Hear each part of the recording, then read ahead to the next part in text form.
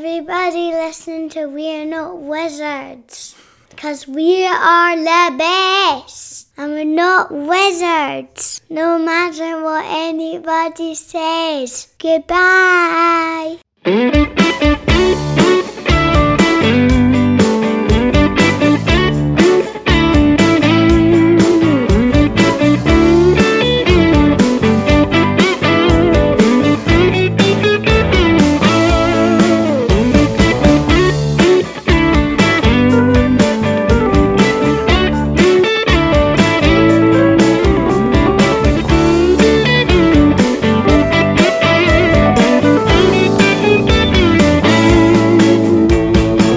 Hello and welcome to another episode of We're Not Wizards. My name's Richard. I'll be your host for September. Joining me, I've got a couple of fellas who they're kind of like the James Bonds of the tabletop Kickstarter scene at the moment. You know, you could say they're maybe not in the sea, so they're maybe not, you know, maybe they might just live twice. We don't know. They're definitely not Octopussy. They're possibly Moonrakers though, because they're here to inject some fun directly into our veins. Because from IV Studios, and I meant that, we've got Austin Harrison and we've got Zach Dixon. So hello, gentlemen. Hello. Hello. Thanks for having us. No, the pleasure is entirely mine because, you know, I doff my cap and I tug my forelock at thee, because you have a Kickstarter called Moonrakers. See, I wasn't just being clever and smart, which is doing some cash. It's doing some money, and it's not because you've appeared on the show. It's almost like you're successful and now you're just about to rub it in my face while you are successful. But joking aside, you're doing really, really well. I mean, congratulations. You're over $224,000 at the moment with almost 3,500 backers. And still you've got about, just under 20 days. You've got about 19 days to go at the time of recording this. I guess the first thing is, what's mood like in camp? I mean, Austin, how's things feeling at the moment? You must be over the moon. We're over the moon. There were a lot of space jokes. We're absolutely thrilled. I mean, when you put something like this out there, you just have no idea what to expect. And I remember clicking the launch button and just being like, well, here we go. And by the time the launch page had loaded, there were already like 5 to 10 backers. And I was like, how did they even know? Like, it just was so fast. And so at that point, we just kind of like buckled up and we're along for the ride. And we're just blown away by the response. Because this is I'm right in saying, is this your first game that you've had out there? Yeah, you've not had any previous experience at all, no? First tabletop game, yes. We did ship a video game a couple years ago called Bouncy Smash, but this is our first kind of physical product, first tabletop game. I need to hear about Bouncy Smash. What's that all about? Yeah. So I guess more background on our studio. We are actually a commercial animation studio. So that's kind of our up until this point, bread and butter. We work with clients like Bad Robot, Netflix, Amazon to kind of help them. Yeah, we help them create commercial animations. And then we kind of branched into game development a couple years ago and made a mobile game called Bouncy Smash. Features a bouncy ball named Arlo who bounces and smashes his way to destroying a bunch of robot baddies. It's I think quite a good time, and we'd love to make more video games in the future as well. But we had an idea for a tabletop game, and we ran with it, and that was Moonrakers. I mean, are you both? I mean, are you kind of guys like a Friday afternoon down tools and let's get some stuff on the table? Is that the kind of the way the office is? Or, I mean, do you play games together kind of outside of work? Are you both kind of quite big kind of tabletop fans yourselves? Definitely. I would say probably about half of, so IV total there's 11 full-timers. Wow. But not out of that group, there were 4 of us that worked on Moonrakers in a big way. And so I'd say about half of us are pretty into board games. We've got a group of us who play Gloomhaven as often as we can. Yeah, as often as we can. So we're probably about like 20 dungeons, or what do they call it in that? 20 episodes in. 20 episodes into that. Wow. And yeah, so we have had a Dungeons and Dragons group for a little while in the office, which was a lot of fun. Yeah, that was fun. Austin did all the wonderful work of DMing. I was everything. Terrible at it, but no, you were great. It was a blast. Yeah. Did he do voices? Oh, go ahead. I did, but you do they voices? all sounded like the same old man. I just couldn't get away from that same voice. Can you do one for us now? Can you do a frightened owlbear? Can you come on? No, I think that's a bad idea. Could you be a bad guy? Do a bad guy and say you're all going to the dungeon.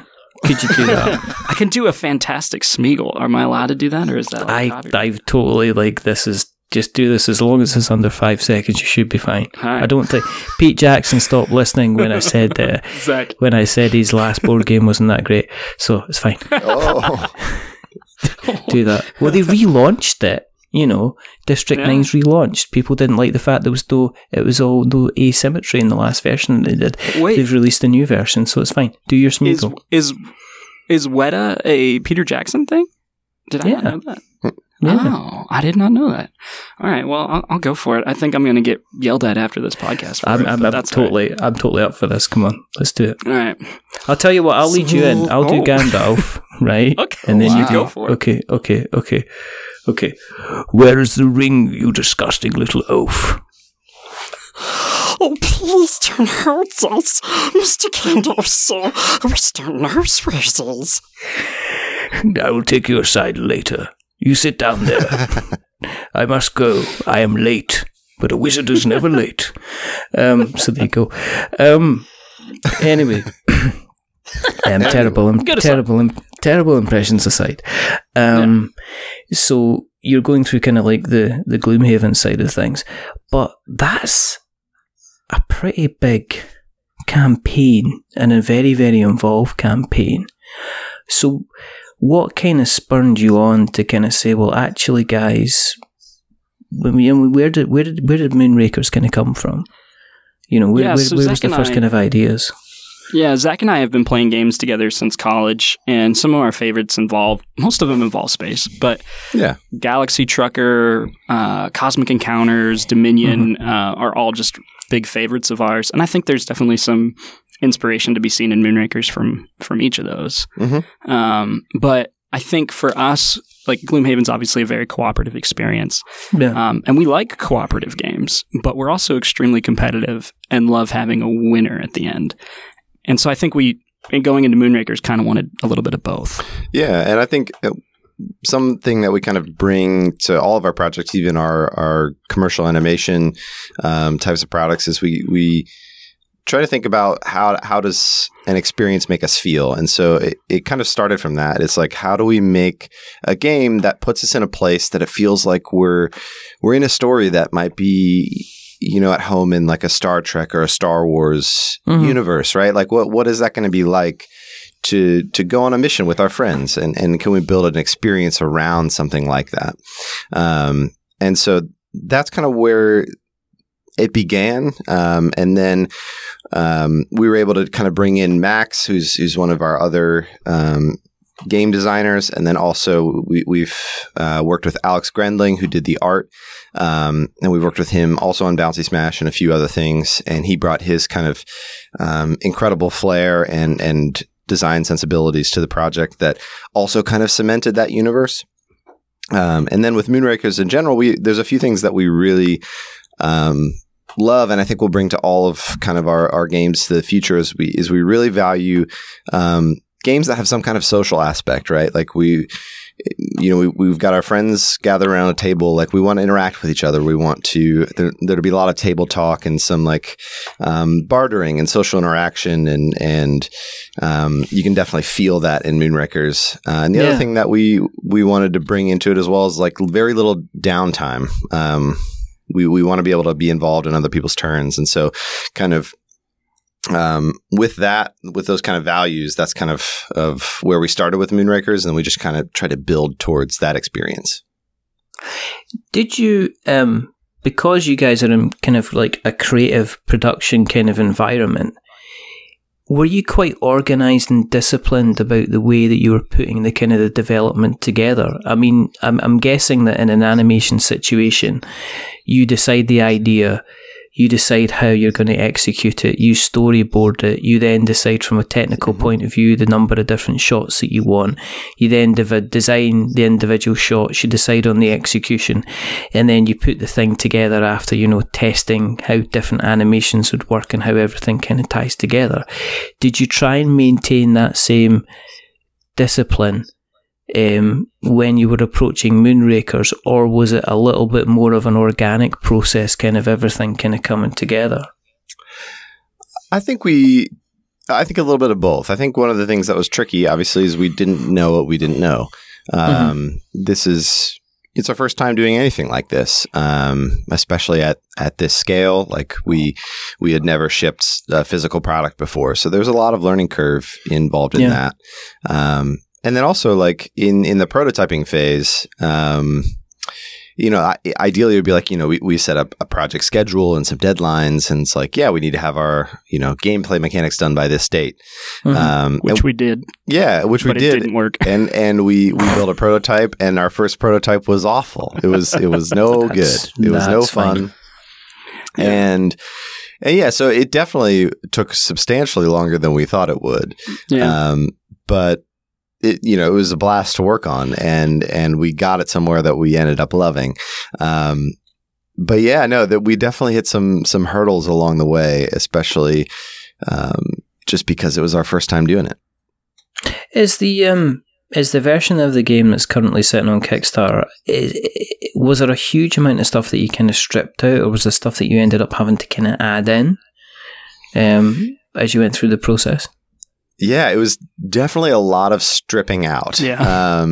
The first iteration of the game was very, very involved. It was much longer missions. There was like HP on your ship, and there were like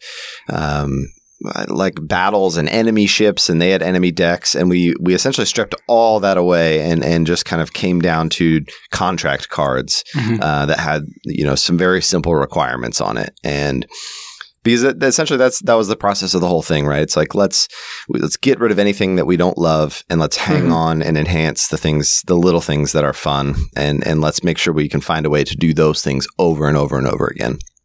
And those things ended up being, allying with each other and kind of negotiating. Building an awesome ship. Yeah, building an awesome ship. And building a deck that you love, that feels unique. And let's also find a way to make sure that building of a ship can feel drastically different from every single playthrough. So it's fresh every time you come at it. Was it the general idea to go to Kickstarter from the beginning? Because I know that's kind of like, that seems to be where a lot of people kind of naturally drift to. Did you consider actually approaching kind of like a publisher at the time, or were you just like, I wouldn't even know how to approach a publisher, so let's take this to Kickstarter? Yeah, I think we loved the idea of Kickstarter because there weren't any middlemen, and we could be very connected to the audience and be very listen to the people that are investing in the game, and I liked those aspects of it. But it also gave us like a pretty clear path. There are a lot of really great resources online of like, hey, this is kind of how you do this. And it just gave us stepping stones to get there. I mean, the Stonemaier blog is probably one of the most talked about Kickstarter resources, but really just was huge for kind of giving us the milestones along the way to get there. Yeah. And I think another thing, publishers are great and can be very helpful with certain things. But I think the way that our studio is set up, we're used to marketing. That's what we we do all the time. We make videos for people that help sell products or advertise their services, and so we wanted kind of the opportunity to do that for ourselves.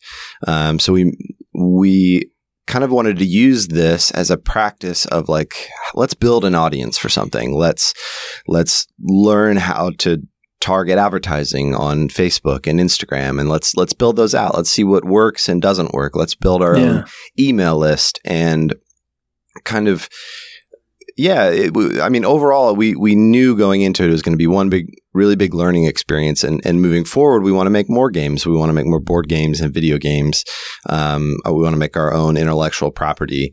And so this was really just a grand experiment of like, can we do this as a studio? And let's take what worked and what didn't work and bring that to the future projects that we're going to work on. How did you find with the kind of the community? I mean, I'm assuming that there is kind of like on somewhere there is a kind of there's an animation kind of Facebook group and there's film Facebook groups, and you guys all sit around and have discussions on that. Did you find that it was a similar kind of community? I mean, did you reach out into the kind of the tabletop community through kind of social media and start interacting to find your audience from there, or how did you approach the kind of your audience? How do you find your audience from basically from nothing? Yeah, at first it was very much just like kind of shouting into an empty room. We were just posting consistently every day, and the algorithms, I guess, really like that and just start showing it to more and more people. And so at first it was just, oh, hey, this artwork's cool. I'm going to give you a follow. And that was a slow conversation that we built up over 3-4 months before launch, that we were posting daily. And then from there, it started growing with people that had play tested the game, maybe at Gen Con or in Nashville, or people we sent copies to, because we sent out a lot of copies for people to play. And just to give a call out to our Discord, they have been amazing. Yeah. Just 150 people in there that give us feedback on almost everything we do before we do it, and just are really, really passionate about the game. A lot of them have already played the game, but that community did kind of like come organically, but a lot of them are seeing the game because they saw an ad originally too. So it's a good mix of people that we had come to us and people that we went out and found. Okay. One of the things that we wanted to do as well is just make sure we had a lot of content. So we did a lot of photo shoots, and we made things like we made a graphic novel that kind of explains the backstory.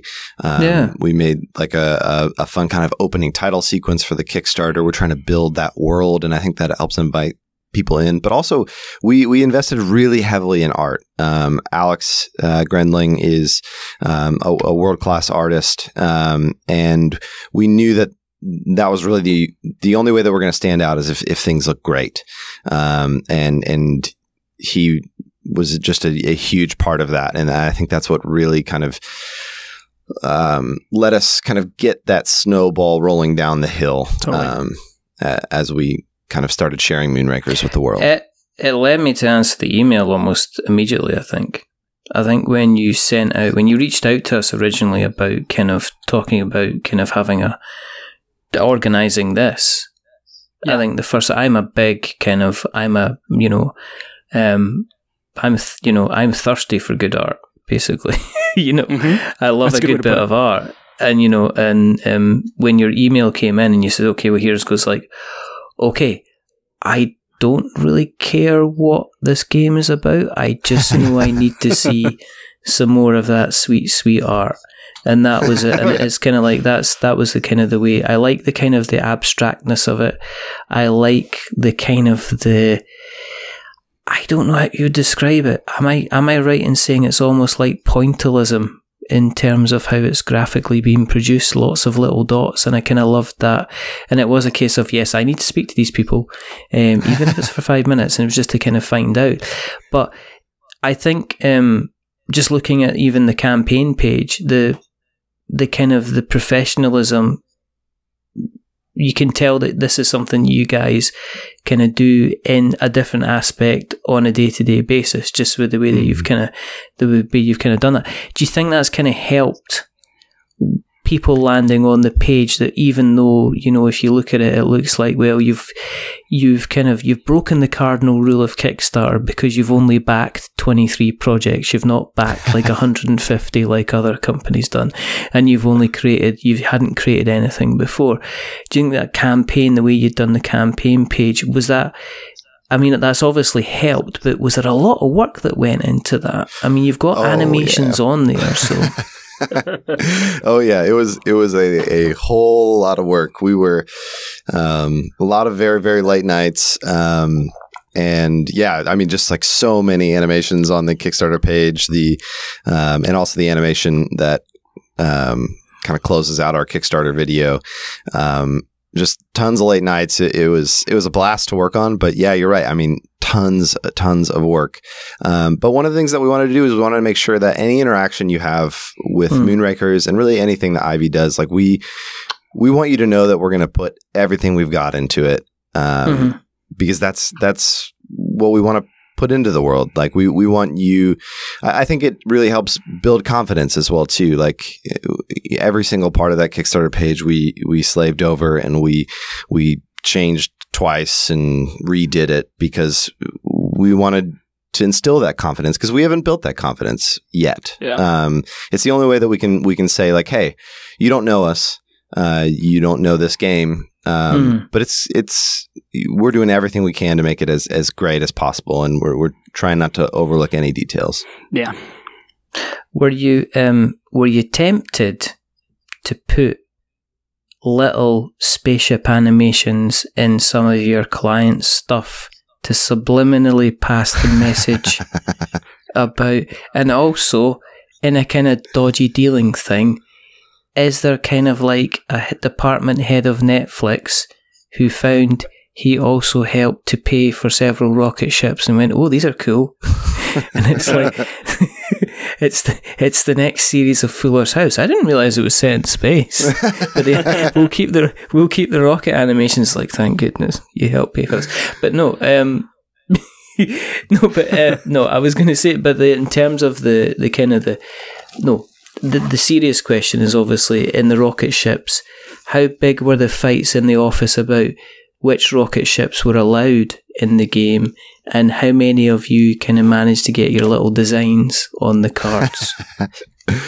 Because I know that happened. Honestly, all the ships are designed by Alex, and so yeah, that's not true. Michael did some as well too. Yeah. One of our art directors on staff. So you didn't design a ship then? I did not design a ship. No. No, it's pretty much just do a little sketch and then kind of move through to execution from there. So Austin, did you design a ship? You designed the ship secretly, didn't you? If I designed a ship, it would look like the equivalent of a stick figure ship. I am not a designer, sadly. Help, we're getting attacked by a donut. Exactly. It would look like a donut. Yeah. That's a shame. But I mean, did you, as the art's kind of getting produced on the game, are you starting to think, like, when you were developing it, are you starting to think, well, this is something special? I mean, how long was it before you kind of put the kind of all of the art together? Did you just put a couple of kind of sample designs in the decks to give an idea, or did you kind of go all out on everything? Yeah, so the art actually took quite a while to make, and I was impatient and had made really terrible, like, black and white, like, stickers on blank cards copies. Mm-hmm. And so the first few playtesters played with zero art almost, and it was really terrible. But as we went, we got a base, like, illustration for a shield, a thruster, a weapon. And at that point, we made an actual deck with just the same illustration over and over for each part. And that really helped, even though it was repeated. And then just the difference between that and then finally getting the final art in our playtest versions, like that day felt so good, where it was just like, oh my gosh, like everything's unique. And I don't know, that was the first time I was like, oh man, I can take this to, you know, the local game group in Nashville and show it to them and not feel weird about it. Because before I had just been making so many excuses because it was my terrible art. But that was a big moment for sure.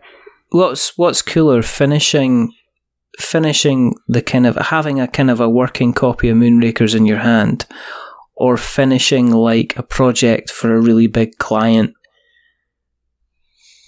Or is it I love my children equally? Or was it like in the sense of satisfaction that obviously there is a sense of creating something for someone else, but you know it's paying the bills, but actually creating something and having it sitting in your hand, what was kind of cooler? Oh, I mean, don't get me wrong. We love all of our clients and we love the work that we get to do for them. But there's nothing that compares to making something for ourselves. That, I mean, I think that's ultimately the most satisfying thing is like we made something from scratch, and at this point, 3,500 people decided that they wanted to buy that, and that is just so cool. And we are so thankful to all of those people. It's just there's nothing better than that. How did you feel when it funded? I mean, because it sounds to me you obviously you know how to market, but then I have seen projects. I mean, I've been doing this for far too long, but I have seen projects that I thought that were dead certs kind of splutter and stall along, and I've seen other things like yourselves just take off. You know, catch fire. They're hitting the kind of the stratosphere and beyond. Were you? I mean, were you really, I mean, were you just sitting going, what kind of thing? Is this how it's meant to go? Or were you confident in, I mean, with you studying marketing, I'm guessing you looked at projections and conversion rates and stuff like that. Were you kind of surprised, or were you kind of like, well, we had a kind of an inkling that might kind of go this way? I think, I mean, honestly, a little bit of both, but we also were operating on like 3 hours of sleep because we had just been spending so much time working on the page. So we got it, and I was just responding to comment after comment and social media posts, and I was just like, oh my gosh, we funded. Like, it was like surprised just because I didn't even realize any time had gone by. Yeah. And then Zach, I think, immediately had to start working on a client project that she'd been putting off. Oh, yeah. So like when that funded, Zach was actually like heads down on a project. And so we kind of had to take a moment and be like, oh my gosh, it funded. Because I think it funded. It was an hour and 6 minutes. Is that what it funded in? 64 minutes, I think. Hour and 4 minutes. Okay, yeah. So that blew us away. We did not expect it to fund that fast. Definitely. That was huge. That's incredible. That's going to be pretty cool. Okay. I'm going to ask you separately, and then I want you to both give me an idea of how you play the game. You're not allowed to confer. Okay? So I want... what you can do, just cover your ears. It's like Mr. and Mrs. or something like that. You know, you get that on US TV. No, I'm only joking. You know, can you give us a rundown? I guess either of you, this is fine. You can. It's not a bonus question. You're not going to win a microwave or anything like that. The car is the money. The money in the car is still safe. You've banked that so far. But can you tell me, if I'm sitting with a deck of these fabulous looking cards, what am I going to be doing in Moonrakers? What's a round like? And either of you can pick. I'll pick a letter between A and Z. I guess. So you're looking for what, like just what gameplay is like? Yes, please. Yeah, I know I went a convoluted way around this. This is why I don't pitch to people. You know, I can't get my point across. Somebody please help me dig myself out of this hole. Tell me how to play the game.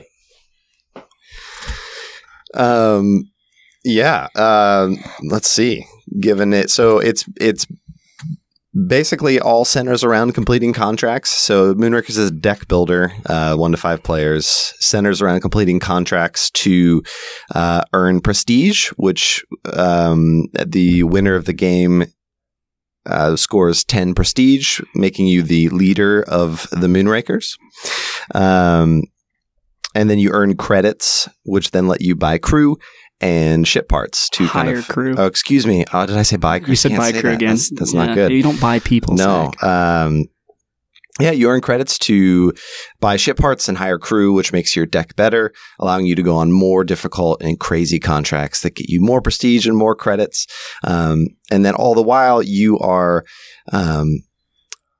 essentially tackling contracts together with the people you're playing with. So you may invite allies to join you to take on contracts that you might be able to not do on your own. And then you need to kind of barter who's going to get what rewards, go back and forth. And yeah, first person to get 10 prestige wins the game. Yeah, some of the favorite parts that are just kind of come out from playtesting, there's no like HP counters on your ship or anything. Every contract has a amount of hazard dice that you have to roll. And basically these just represent the things that could go wrong on the contract. So even if you finish the contract and succeed, maybe you ran headlong into an asteroid. And so that didn't make you look very prestigious. And so you can actually go down in prestige, which is our victory points, if you happen to roll poorly.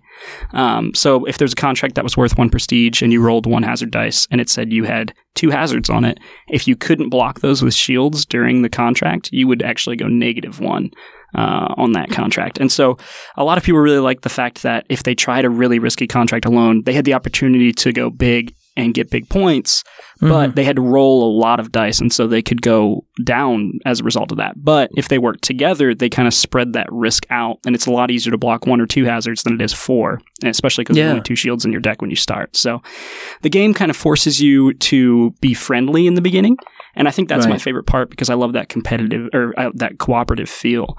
And so it's almost like you have to decide, when am I going to turn the corner and really start focusing on getting points myself to win?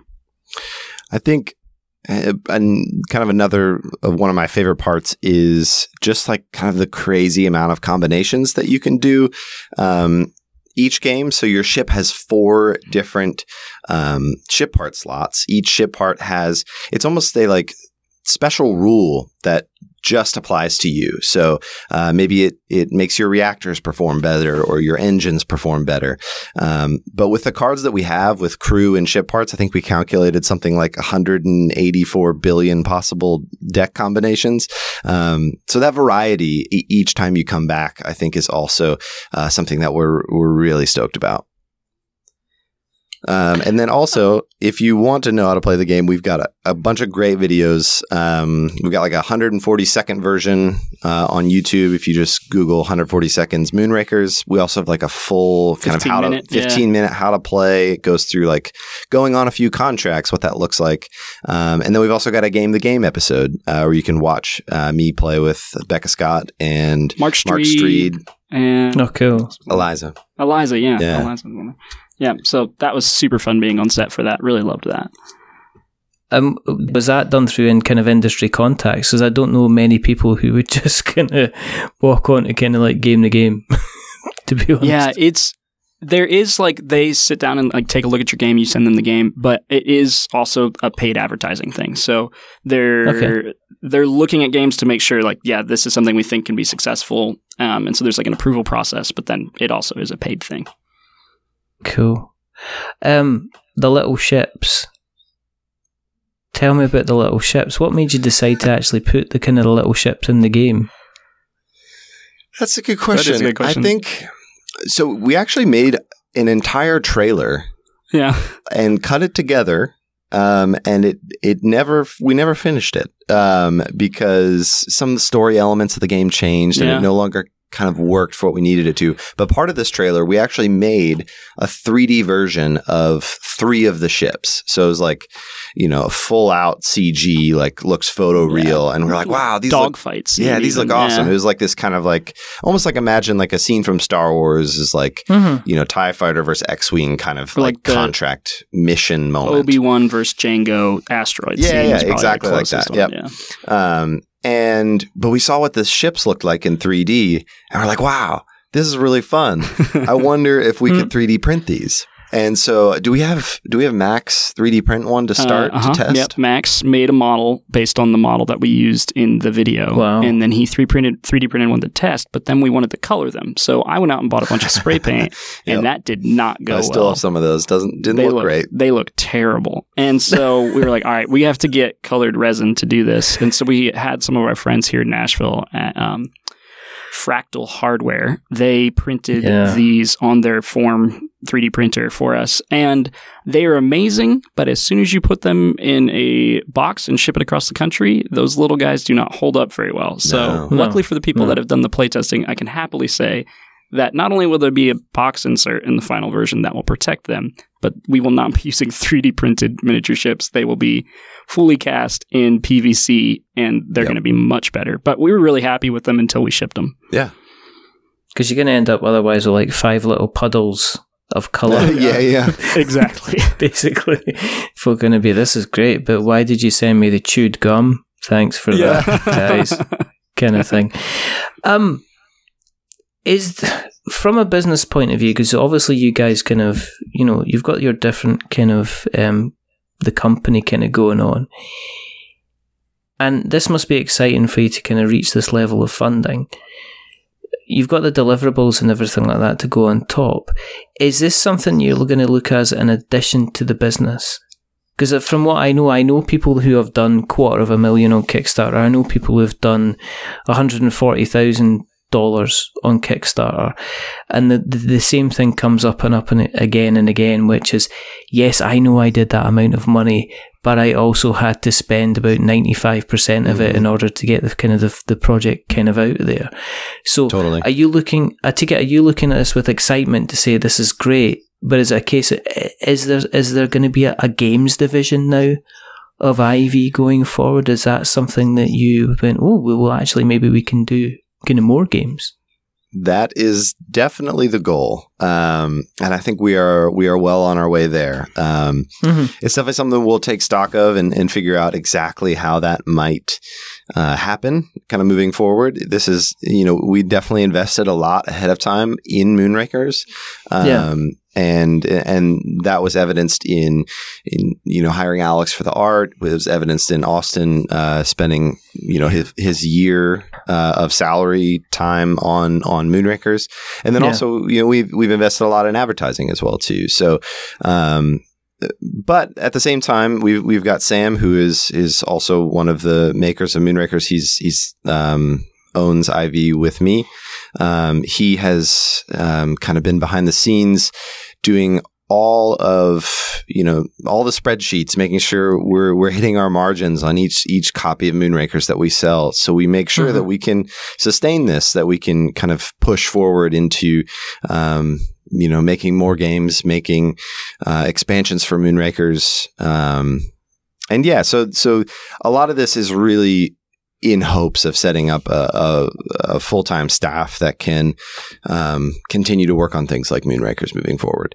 And we'll definitely have to kind of reevaluate all of that after we kind of wrap up this first one and kind of see what's next. But in that sense, to answer your question a very long way, yes, we would love to have to be the start of kind of a full-time staff just working on games at Ivy. Have you had to go back to the drawing board with regards to stretch goals? Because I know that there's some businesses that have obviously they build that in. CMON naturally follow kind of like, let's get funded, and then we've got lovely stretch goals where you're like kind of going, guys, we've hit $200,000, we've no idea what we're going to be doing next. Let's go to the post-it note board and see what we can do, kind of thing. Yeah. So one of our main things going forward, and just kind of a part of our company too, is like just trying to make things that we would enjoy and that we want to play. And for that meant making it a really high quality game. Things like metal coins aren't usually in a base version of the game. And some people didn't like that, but for us, it was like that's what we want to play and that's what we want to make. And so we just put all the stuff that we think would normally be in stretch goals in the game. Like we could have easily taken out all of the purple cards from the game and had each of those be a stretch goal. We could have made the cards just a base level card, because the purple cards, are the best cards in the game. They're like the top tier of each ship part that they're in. And then we could have made the cards a low quality and then gone to black core, but we started there. And so there was just so many things that were like, we don't want to risk not hitting that stretch goal and then not have that in the game. Yeah.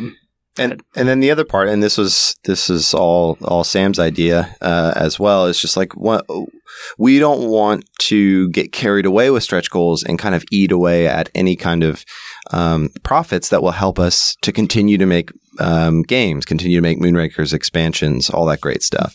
And so we just wanted to make sure that everything about Moonrakers from the budget side is carefully planned. It's planned in a way that we'll have enough, wouldn't make enough money off of each game to advertise, and then also make enough money to continue making games to kind of be able to move forward and also support this game. So all those things kind of come together in kind of our reasoning behind not doing stretch goals. Yeah, and then we actually saved some stuff to announce through updates, one of which happened today. So from the very beginning, we've been planning on doing spot UV on the boards and on the box, and that's just been the plan from the start. But we didn't tell anyone that until today, except for one guy in the comments was like, "You guys should really do some UV on this," and I was like, "Oh, well, we're planning on it, but you'll find out more in a week." So we have a few more surprises like that that we're looking forward to share. But yeah, it didn't feel like we needed the stretch goals to get the excitement when we knew we were going to be sharing content about the making of the game and then the cards in the game. And yeah, it just didn't feel necessary. Yeah. And as I think Zach said, it's really important. You've got to know when you've got to say stop and the stretch goals are reached. And if you fund us more, then it just means more people are going to be getting the best version of the game possible. And I have seen kind of other campaigns kind of almost suffer in the end product because the stretch goals kind of, some of them added quality of life and some of them were adding on kind of bits in the game that you kind of felt were maybe carved out. And that's down to kind of, that can be down to kind of experience, but you're in the lovely place where you're funded and you're kind of like, well, everything else is kind of like a bonus. Have you got the next game in the planning stage, and are you moving towards more of a fantasy theme, potential dungeon based game after your experience with Gloomhaven, or am I just fishing to find out some information? Wow. That was oddly on point. We literally had on my way into work today, I called Austin. I was like, I got an idea for a dungeon crawler. And very early stages. Very, very early stage, like literally like this morning. But we do not have any like firm, we just got this out the door. So like we've been really focusing on that. But we've started thinking about it for sure. Yeah, and I don't think we're done with the Moonrakers universe either. We have a lot of cool possibilities for expansions after we deliver this guy, and then I want to do a Moonrakers 2, two Rakers. Wow, I really screwed that joke up, if you will. I think that it's just been such a blast working with this art style and with this backstory, and we think that there's a lot of room to grow in it. So, yeah. I'd love to see some kind of FTL type game with this artwork. I don't know if you're aware of FTL, but it's kind of like a ship. Yes. Yeah, Austin's pumping his fists over here. Yeah, I love FTL, and I honestly need to listen to the soundtrack while I play Moonrakers. That would be great. Yeah, I think a nice little, even a smaller mini game would be managing the kind of the ship. I'm on a managing the ship kind of trip because I played The Captain is Dead last week, and hated and loved that game in equal measure because of such a stressful, enjoyable kind of time it was. As normal, price on the door, price of entry. You know, I am knocking on the space dock and I want to get in. How much is it going to cost me in space buckaroos in order for you to open up the large door and let me fly inside the base? That sounded strangely wrong. There's two pledge levels on the page. The first one is the base game that has everything in it that you've seen in all the videos that are out on the page. It has the metal coins and the ship tokens and everything, and that's $55. And then there's a Kickstarter exclusive version that we will never sell again. That has an alien kind of introduced environment. First encounter. Yeah, first encounter. Thank you. That's what I was looking for. That has alien ship parts, crew, and contracts that are different. Cool. And so it also has a exclusive box art as well that has an alien ship on it. And that's at $65. That's kind of very middle pricing as well, in terms of I see a lot of campaigns sitting about the $100 level now, and to see something kind of sitting around about $55, is kind of like middle priced, middle tier quality kind of game. Yeah, you're kind of giving you an idea of the kind of the weight of the game as well, which is pretty cool.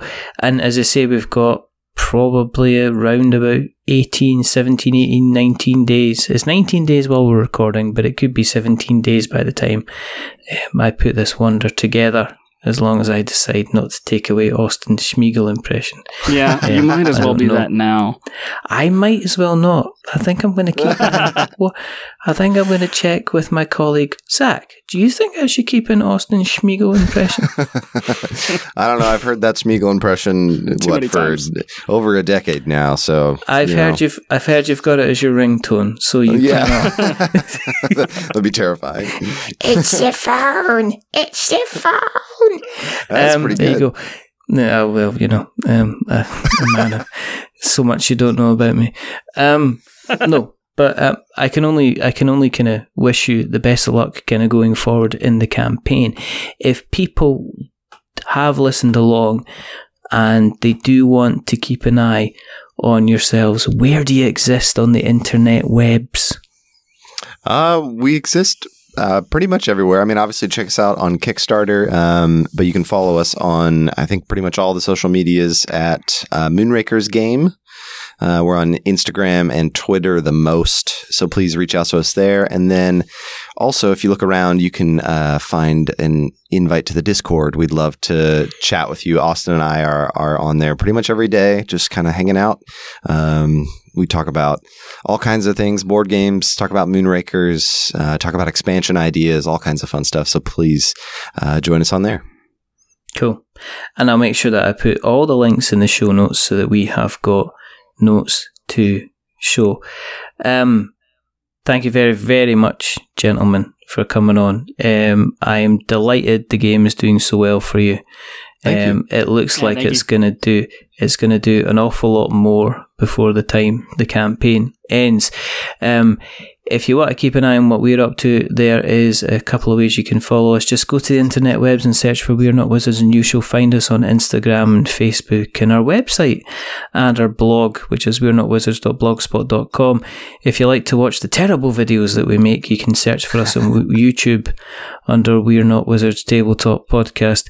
If you want to continue to listen to us, and thank you for listening to us, and bless you all.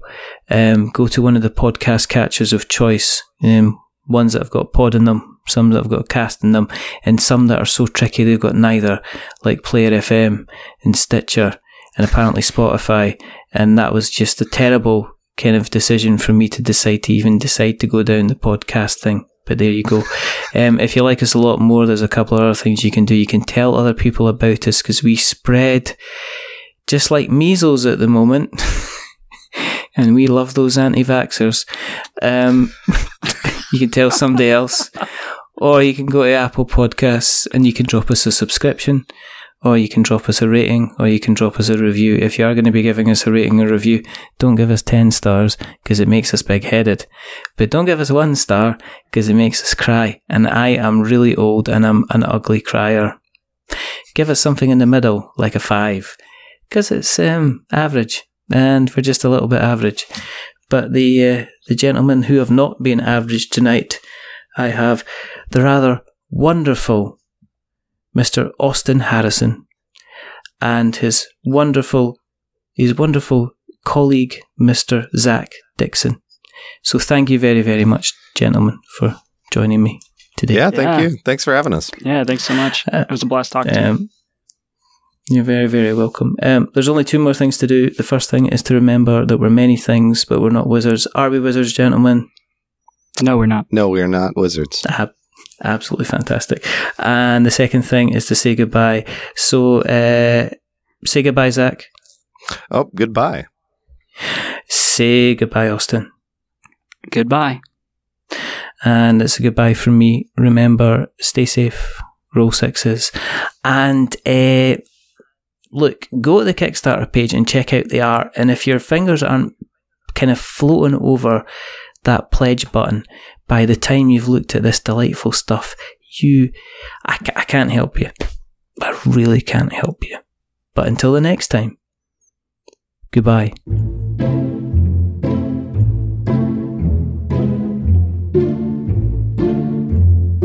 A wizard is never late.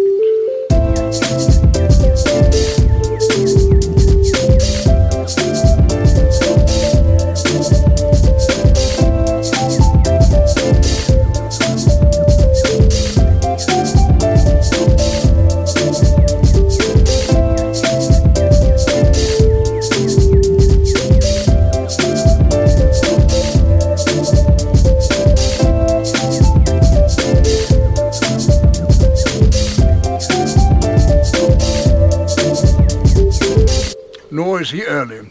He arrives precisely when he means to.